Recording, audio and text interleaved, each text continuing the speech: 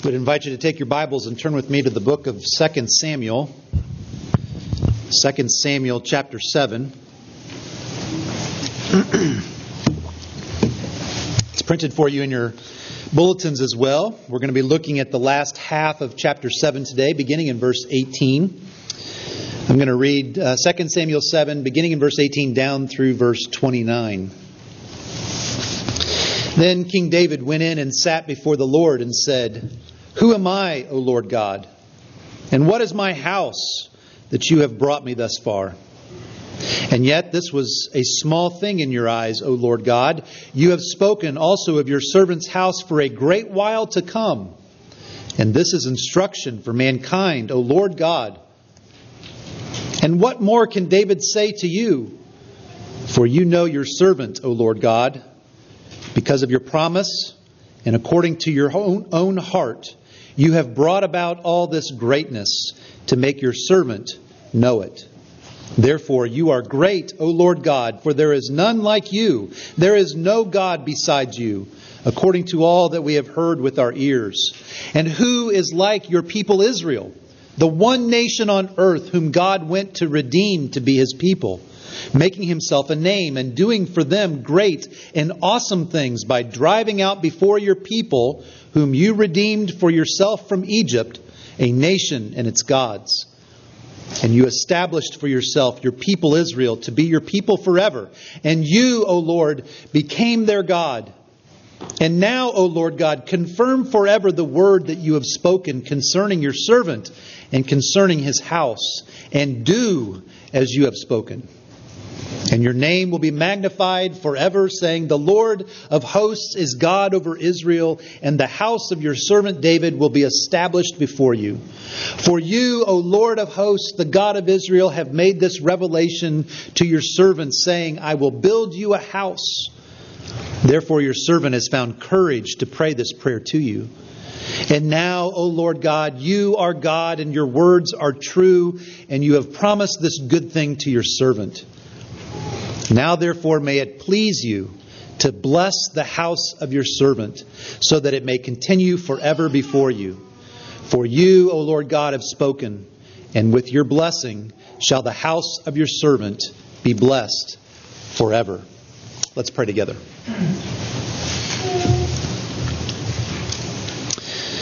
O Lord God, we come before you as your servant David did so long ago. And we would boldly pray that you indeed would accomplish your word. All of the promises that you have given to us as your people, that you would fulfill them in the Lord Jesus Christ, that you would bless us as your people, and that you would send us out to be a blessing. Open our eyes that we might see your word and not simply understand it, but give us faith to believe it. And I pray, Father, that as we meditate on what your word says, and as you stir our hearts and our minds, that indeed we would be moved. We would be moved to love you in greater ways and to follow you in greater obedience. For we pray it in Jesus' name. Amen. Well, I think over the course of my life, I've probably gone on 25 or 30 or maybe even 35 short-term mission trips, leaving my home and going somewhere to serve the Lord in various places, both in this country and in other places around the world. And perhaps you've been on trips like that before as well, and involving things like doing construction, manual labor, pushing lawnmowers in cemeteries like we do at Crow Creek, helping to lead a vacation Bible school for a neighborhood where a church is located, doing evangelism and outreach and sharing the good news of the gospel to people that we come across, and even just getting to know the people of God that are in those different locations.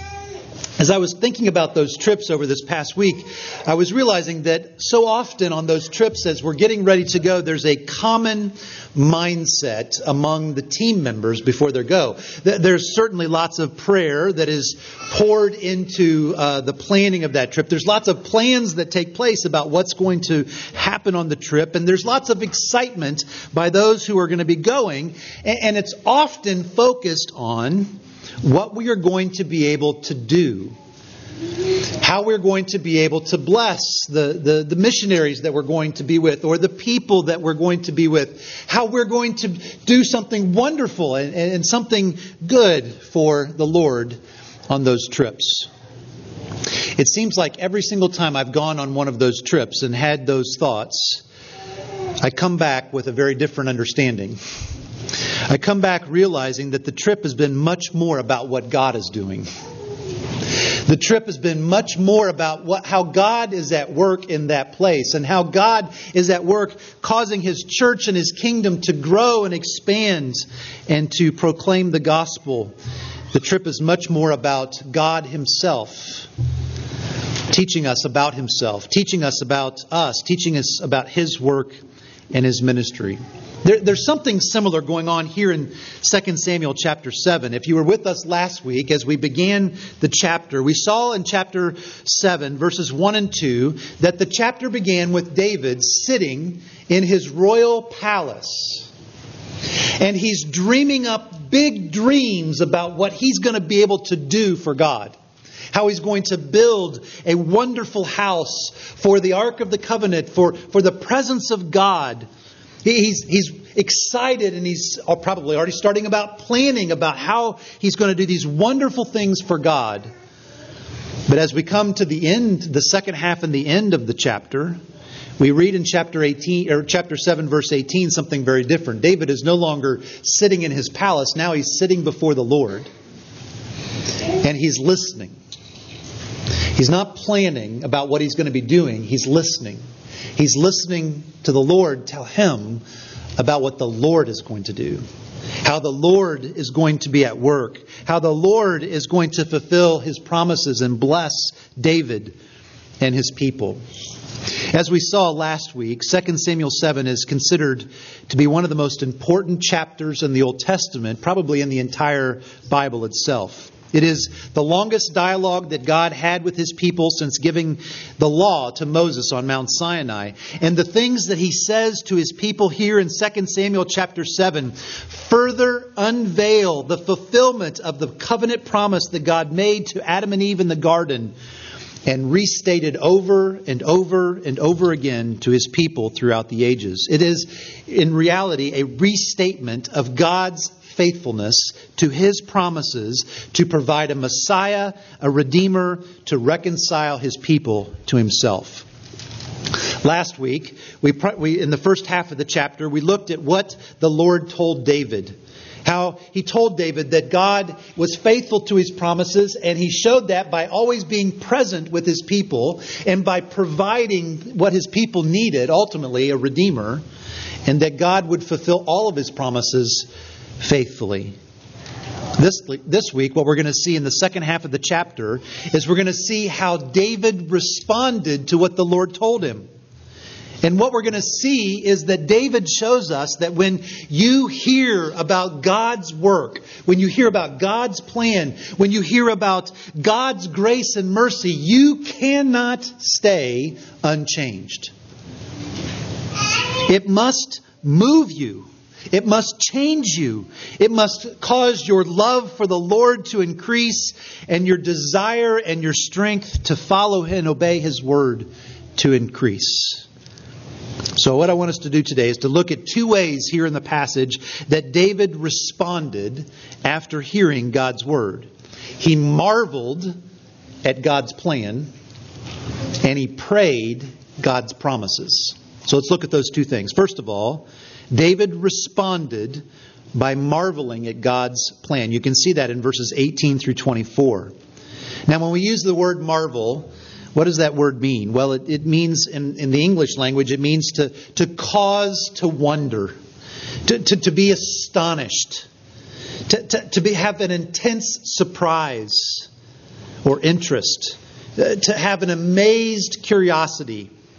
And when that word marvel shows up in the Bible, in Hebrew in the Old Testament and in Greek in the New Testament, the word means something extraordinary, something that is intensely wonderful, something that is beyond full comprehension. That's a good description of what David experienced after hearing the Lord's plan and his faithful commitment to keep it. Look at what David marveled at. He marveled at God's grace for God's people in the past. Look at verse 18. Then King David went in and sat before the Lord and said, "Who am I, O Lord God, and what is my house that you have brought me thus far?" David's remembering God's grace to him in the past. He's probably thinking over the last 10 or 20 years of his life. How far the Lord had brought him from the pasture where the Lord sought him out as he was tending the sheep and made a promise to David that he would eventually put him on the throne over Israel. He's remembering how the Lord not only made that promise, but how the Lord protected David. All the danger that David experienced, his life being threatened. All of the ways that the Lord gave him safe escape and passage. The treachery that David experienced and the slander that was brought against him. Perhaps days of despair and doubt. But David's remembering God's grace in the past to me has been sustaining. It has been faithful. David was remembering that God fulfilled his promise of putting him on the throne. But it's not just David reflecting and remembering how God had worked in his life in the past. He's also remembering how God had been at work in the life of Israel in the past. We see that in verses 23 and 24. Who is like your people Israel, the one nation on earth whom God went to redeem to be his people, making himself a name and doing for them great and awesome things by driving out before your people whom you redeemed for yourself from Egypt, a nation and its gods. And you established for yourself your people Israel to be your people forever. And you, O Lord, became their God. David is reflecting on the way that God's grace has been at work for his people Israel in the past. They are a chosen people. They are a set apart and called out people. A people that have been chosen by God's grace. Not because of anything that is in them, but simply because God set his love upon them. And notice he says in verse 24, he has established them as a people and they are established forever. David's remembering God's promise that God will persevere his people. He will preserve his people because he will sustain them. They know that they will last as God's people because in verse 23 he says that the Lord has redeemed them. He has redeemed them for himself. He has called them out of Egypt and he has called them into his presence forever. And we read at the end of verse 24, he reminds them of how much he loves his people. You should hear the last words of verse 24. And you, O Lord, became their God. Those words should echo the promise that God had given to his people over and over again in the Old Testament. I will be their God and they will be my people. David's remembering that this promise is that God would be their God. And he has become their God and they are a much loved people. He's even given them his special name. You'll notice throughout the passage, O Lord God, he prays over and over again. And the word Lord is all in capital letters to tell us that that's the special name that God gave to his people. The name Yahweh. That name that is reminding the people of God that God is faithful to his promises. This is what David was marveling at. God's grace for God's people in the past. But notice he's also marveling at God's grace for God's people in the future. Verse 19. And yet this was a small thing in your eyes, O Lord God. You have spoken also of your servant's house for a great while to come. And this is instruction for mankind, O Lord God. God was promising that he would establish and sustain and bless David and David's house, not just in the past and the present, but into the future forever. We talked last week about how that was partially fulfilled with David's son Solomon, and how it is fully and completely fulfilled in the coming of David's greater son, the Lord Jesus Christ, who was from the house and lineage of David, and who is the ultimate King of Kings and Lord of Lords, and who at this very moment is ruling and reigning at the right hand of the Father in heaven, and he will for all eternity.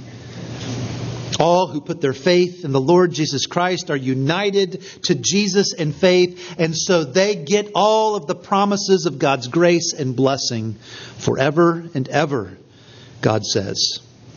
And notice, as God reminds David of God's promise of His grace for His people in the future, He also tells them that they will be the instruction for all mankind. They will be a declaration. They will be a witness of God's grace to the world until He returns.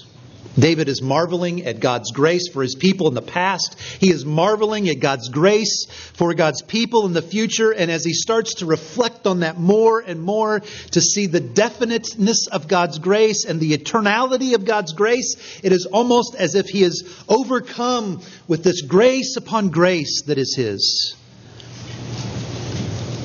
It's almost as if he fails to have words to adequately express it. Look at verse 20. What more can David say to you? What more can I say, God? The words are beyond being able to adequately discuss this grace upon grace that is mine. And he knows that it's grace upon grace when we get to verse 21. Because of your promise and according to your own heart, you have brought about all this greatness. Brothers and sisters in Christ, if there ever was a passage, a verse to memorize, it is this one. Do you understand the gravity of what we are reading in verse 21? Why do you get God's grace? Why did God shower His grace on you? Because of your faithful obedience to Him. No, that's not what it says. Because of the great family lineage that you've come from. No, that's not what it says. Why do you get God's grace? Verse 21 tells us it is because of His promise. Because it says, because of His promise and according to your own heart. The reason why we get the grace of God is because God has loved us. He has set His love upon us as His people. That's how we know it's grace upon grace. That's the reason why God made promises to Adam and Eve in the garden. That's the reason why God is faithful to His promises. That's the reason why He would provide His own Son to die on the cross. That's the reason for all this greatness, He says. It is solely and completely because of God's heart. Because of His love for His people. It reminds us of what we hear in Deuteronomy chapter 7 as God is speaking to His people. Now listen to what God says as He's speaking to His people. You are a people holy to the Lord your God. The Lord your God has chosen you to be a people for His treasured possession. Out of all the peoples who are on the face of the earth, it was not because you were more in number than any other people that the Lord set His love on you and chose you. For you were fewest of all peoples. But it is because the Lord loves you and is keeping the oath that He swore to your fathers. The reason why the Lord loves you, the reason why the Lord is gracious to you is because He loves you. Paul picked up that same theme as he was writing the letter to the Ephesians in Ephesians chapter 2. That passage that reminds us that our faith is by grace alone in Christ alone. But Paul begins that passage in chapter 2 with these words. Speaking to God's people, you were dead in the trespasses and sins in which you once walked. Following the course of this world, following the prince of the power of the air, the spirit that is now at work in the sons of disobedience, among whom we also once lived in the passions of our flesh, carrying out the desires of the body and the mind, and were by nature children of wrath like the rest of mankind. But God, being rich in mercy, because of the great love with which He loved us, even when we were dead in our trespasses, made us alive together with Christ. Why is it that God has loved us? Why is it that God has given us His grace? It is because He has set His love on us as His people. He has us in His heart, as David sees and prays here in 2 Samuel 7. And brothers and sisters in Christ, because our relationship with the Lord, our status as His treasured possession and beloved children, because that is based on His grace and His love, it's 100% secure. God's grace never changes. It never runs out. It never becomes untrue. It is grace upon grace upon grace. That's how David's responding as he heard this wonderful message of God's faithfulness to His promises. He marvels at God's plan. So what does that mean for us? Well, it probably means lots of things, but one thing for you to be thinking about today, and that is that your theology, what you believe about God's grace in particular, must move you to respond. It must. If your theology doesn't move you to respond to the Lord God Almighty, it either means that you have a truncated understanding of God's grace or you don't believe it. And notice David gives us some necessary responses to God's grace. The first is humility. That's what David's expressing in verse 18. Then King David went in and sat before the Lord and said, "Who am I, O Lord God? What is my house that you have brought me thus far? Who am I? I don't deserve this. Your people don't deserve this." You know that you're starting to understand God's grace. You're starting to understand God's love when you get humble. If your theology makes you proud and arrogant, if your theology causes you to look down on others and belittle others, your theology is not based on the Scriptures. To understand the Lord God Almighty as He is revealed to us in the Word of God, and to see His grace that is based simply on His heart and His love for us as His people, that must melt and soften your heart and cause you to overflow with thanksgiving. You recognize that you are God's treasured possession simply because He set His love on you when you didn't deserve it. That must impact how you treat everyone. And it must impact especially how you treat other brothers and sisters in Christ that differ with you on some theological convictions. Our theology must drive us to humility. David responded in another way here. His theology also drove him to doxology. Now, the word doxology is just a big word that means worship. His theology drove him to worship. Isn't that what David is doing in verses 20 through 22? What more can David say to you, he says? For you know your servant, O Lord God, because of your promise and according to your own heart, you have brought about all this greatness to make your servant know it. Therefore you are great, O Lord God. There is none like you, and there is no God besides you, according to all that we have heard with our ears. Our theology must drive us to worship the Lord God Almighty, as David is showing us here in these verses. And we have some wonderful, inspired examples of this taking place. If you know the book of Romans very well, it's Paul's, and some people refer to it as Paul's magnum opus. It is a book that is chocked full of wonderful truth and theology. And Paul is building truth upon truth upon truth as he goes through the chapters of Romans, as he's teaching us about God's grace to us, to the Lord Jesus Christ, of our being made just and righteous in God's sight through nothing except for Christ and Him crucified. As he's writing this wonderful theology, he gets to the end of chapter 11, and it's almost as if he steps back from his desk and he breaks out in doxology. This is what he says in chapter 11. Oh, the depth of the riches and the wisdom and the knowledge of God. How unsearchable are His judgments and how inscrutable His ways. For who has known the mind of the Lord, or who has been His counselor? Who has given a gift to Him that He might be repaid? For from Him and through Him and to Him are all things. To Him be glory forever. Amen. He breaks out in doxology as he starts to have an apprehension of the fact that he is God's treasured possession simply because God has set His love, His gracious love on him. Paul actually did it again in Ephesians chapter 3. Now, we already read chapter 2, and chapters 1 and 2 and 3, Paul is again just piling on wonderful theology, piling on the truth of who God is and God's grace and mercy to us through the Lord Jesus Christ. And as he begins to transition into the last chapters of Ephesians, where he will give us wonderful application, he stops at the end of chapter 3 and again breaks out in doxology.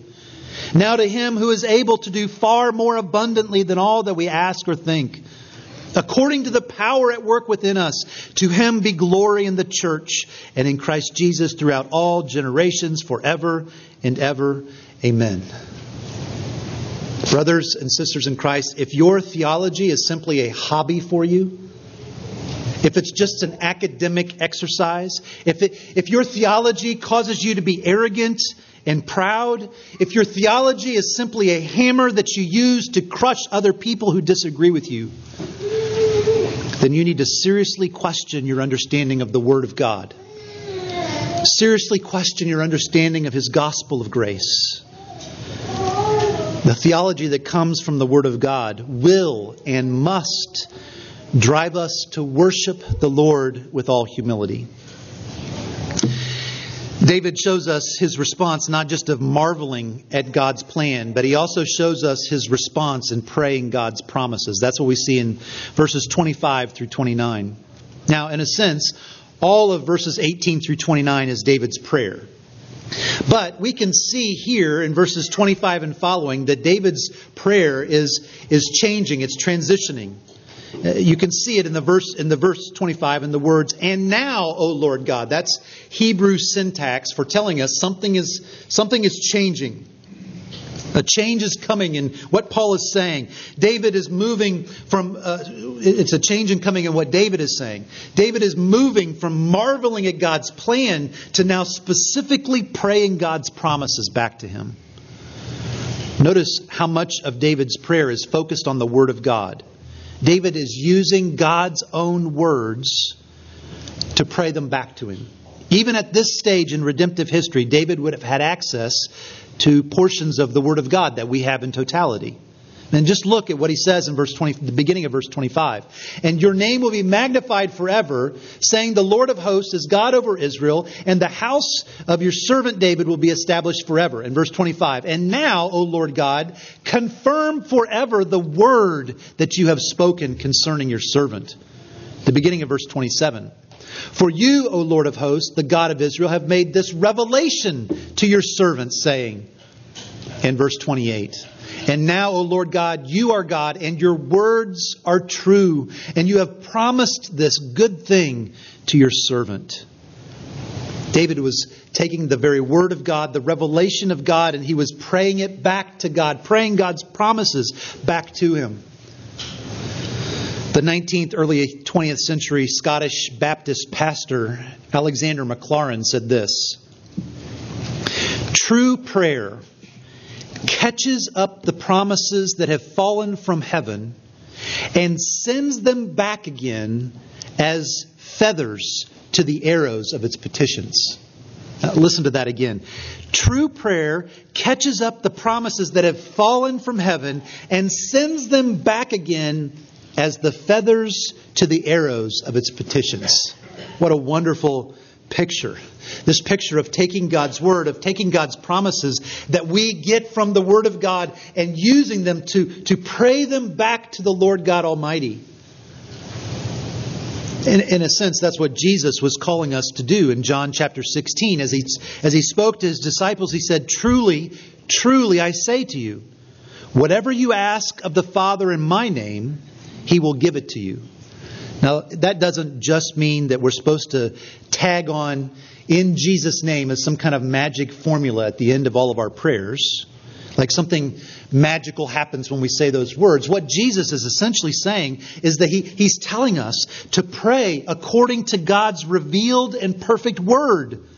And as we do that, we are praying in the name of Jesus, praying God's promises back to Him. David not only was praying based on God's word, his prayer was also focused on God's glory. We see that in verse 26.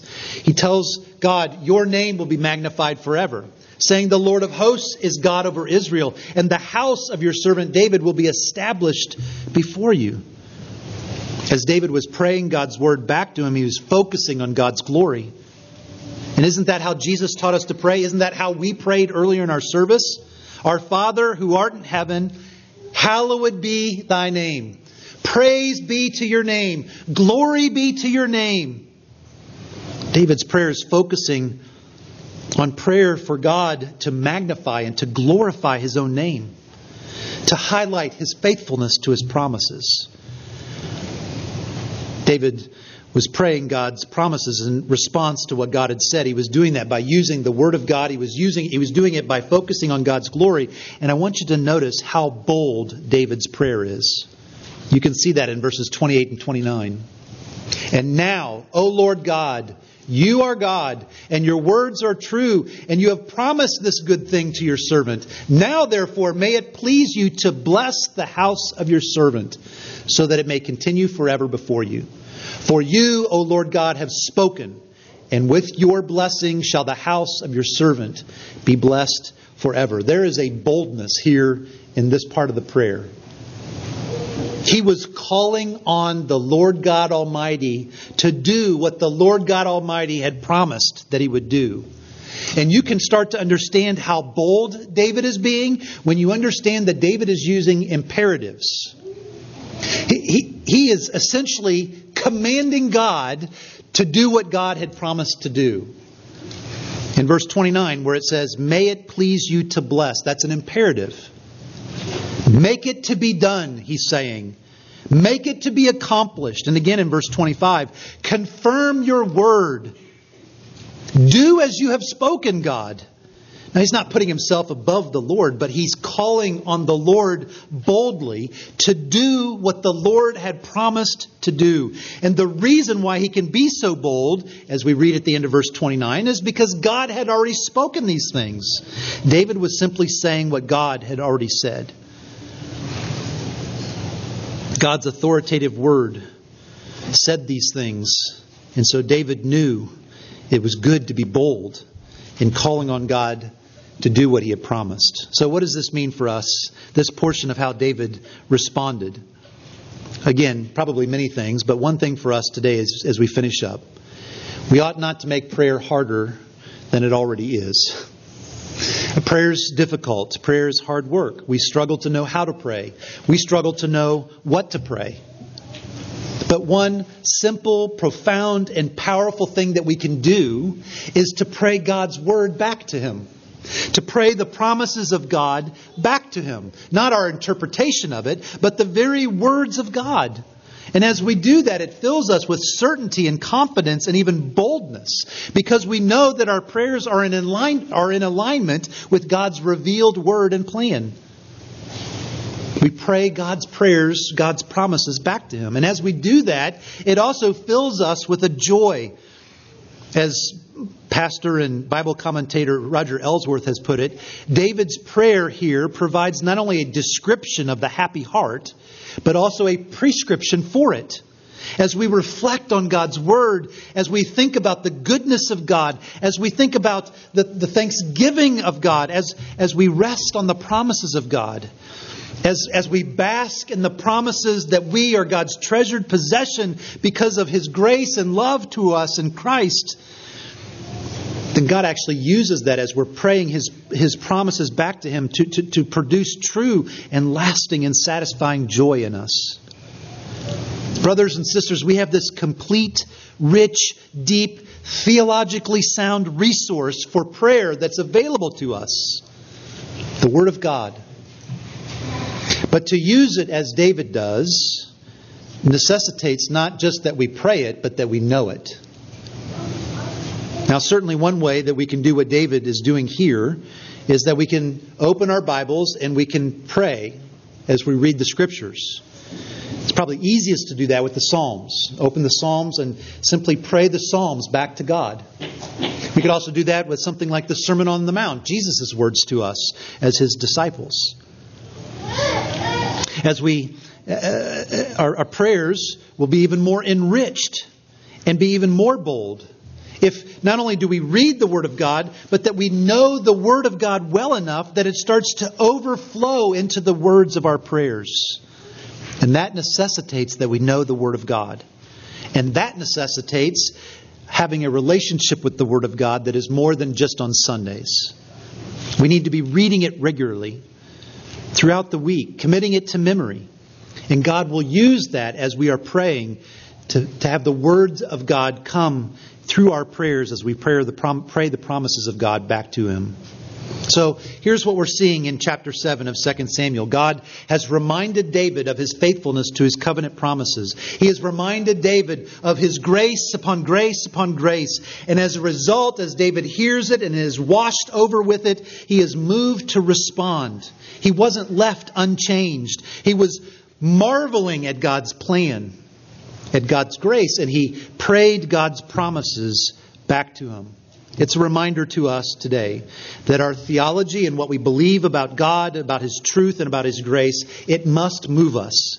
It can't leave us unchanged. It must move us to humility and to worship and to a bold prayer that is focused on God's Word and God's glory. It's a little bit like the last time you went to see a wedding or participated in a wedding. Now, I realize for most of us that's been a while. But if you think about the last time that you went to a wedding, maybe it's even been in this room. Often, as the wedding is beginning, the groom is standing at the front. And the groom is looking to the back.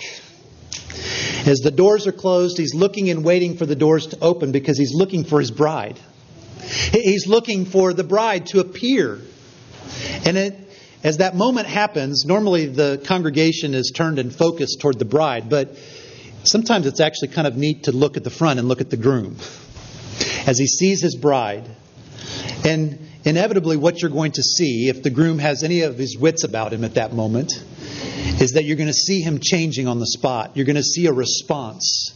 You're going to see him being moved. He's going to be moved because he's going to see this wonderful person that he is pledging himself to, and all that that means. As he sees his bride begin to walk down the aisle, the groom will be moved. As I was thinking about that, I thought, actually, what we're talking about here is the reverse of that. Because the Scriptures tell us that we are the bride. That Jesus is our groom. And so as we come into the room and we look and we see our Savior, we know that He has loved us from before the foundation of the world, that with a love that will never stop. That He loves us so much that He looks at us and He makes us His treasured possession. And we, as His bride, look forward and we see our Savior. And as we see our Savior, our hearts must melt.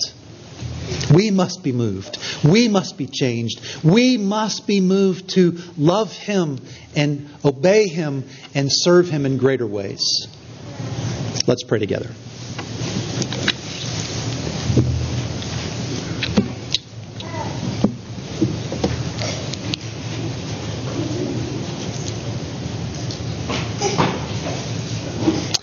Lord God Almighty, we are thankful and astounded as we once again hear about your grace, about your love for your people. That when we could never deserve it, you set your heart upon us. You set your love upon us. You have made us your treasured possession, your beloved children. Father, as we meditate on that, not just today, but every single day of our lives, would you melt and soften our hearts? And we pray, Father, that you would help us to respond faithfully to your grace. Move us to be people of great humility. Move us to be people of great worship. And help us, Father, to take your word and to pray your promises back to you with a boldness that comes from the authority of your word.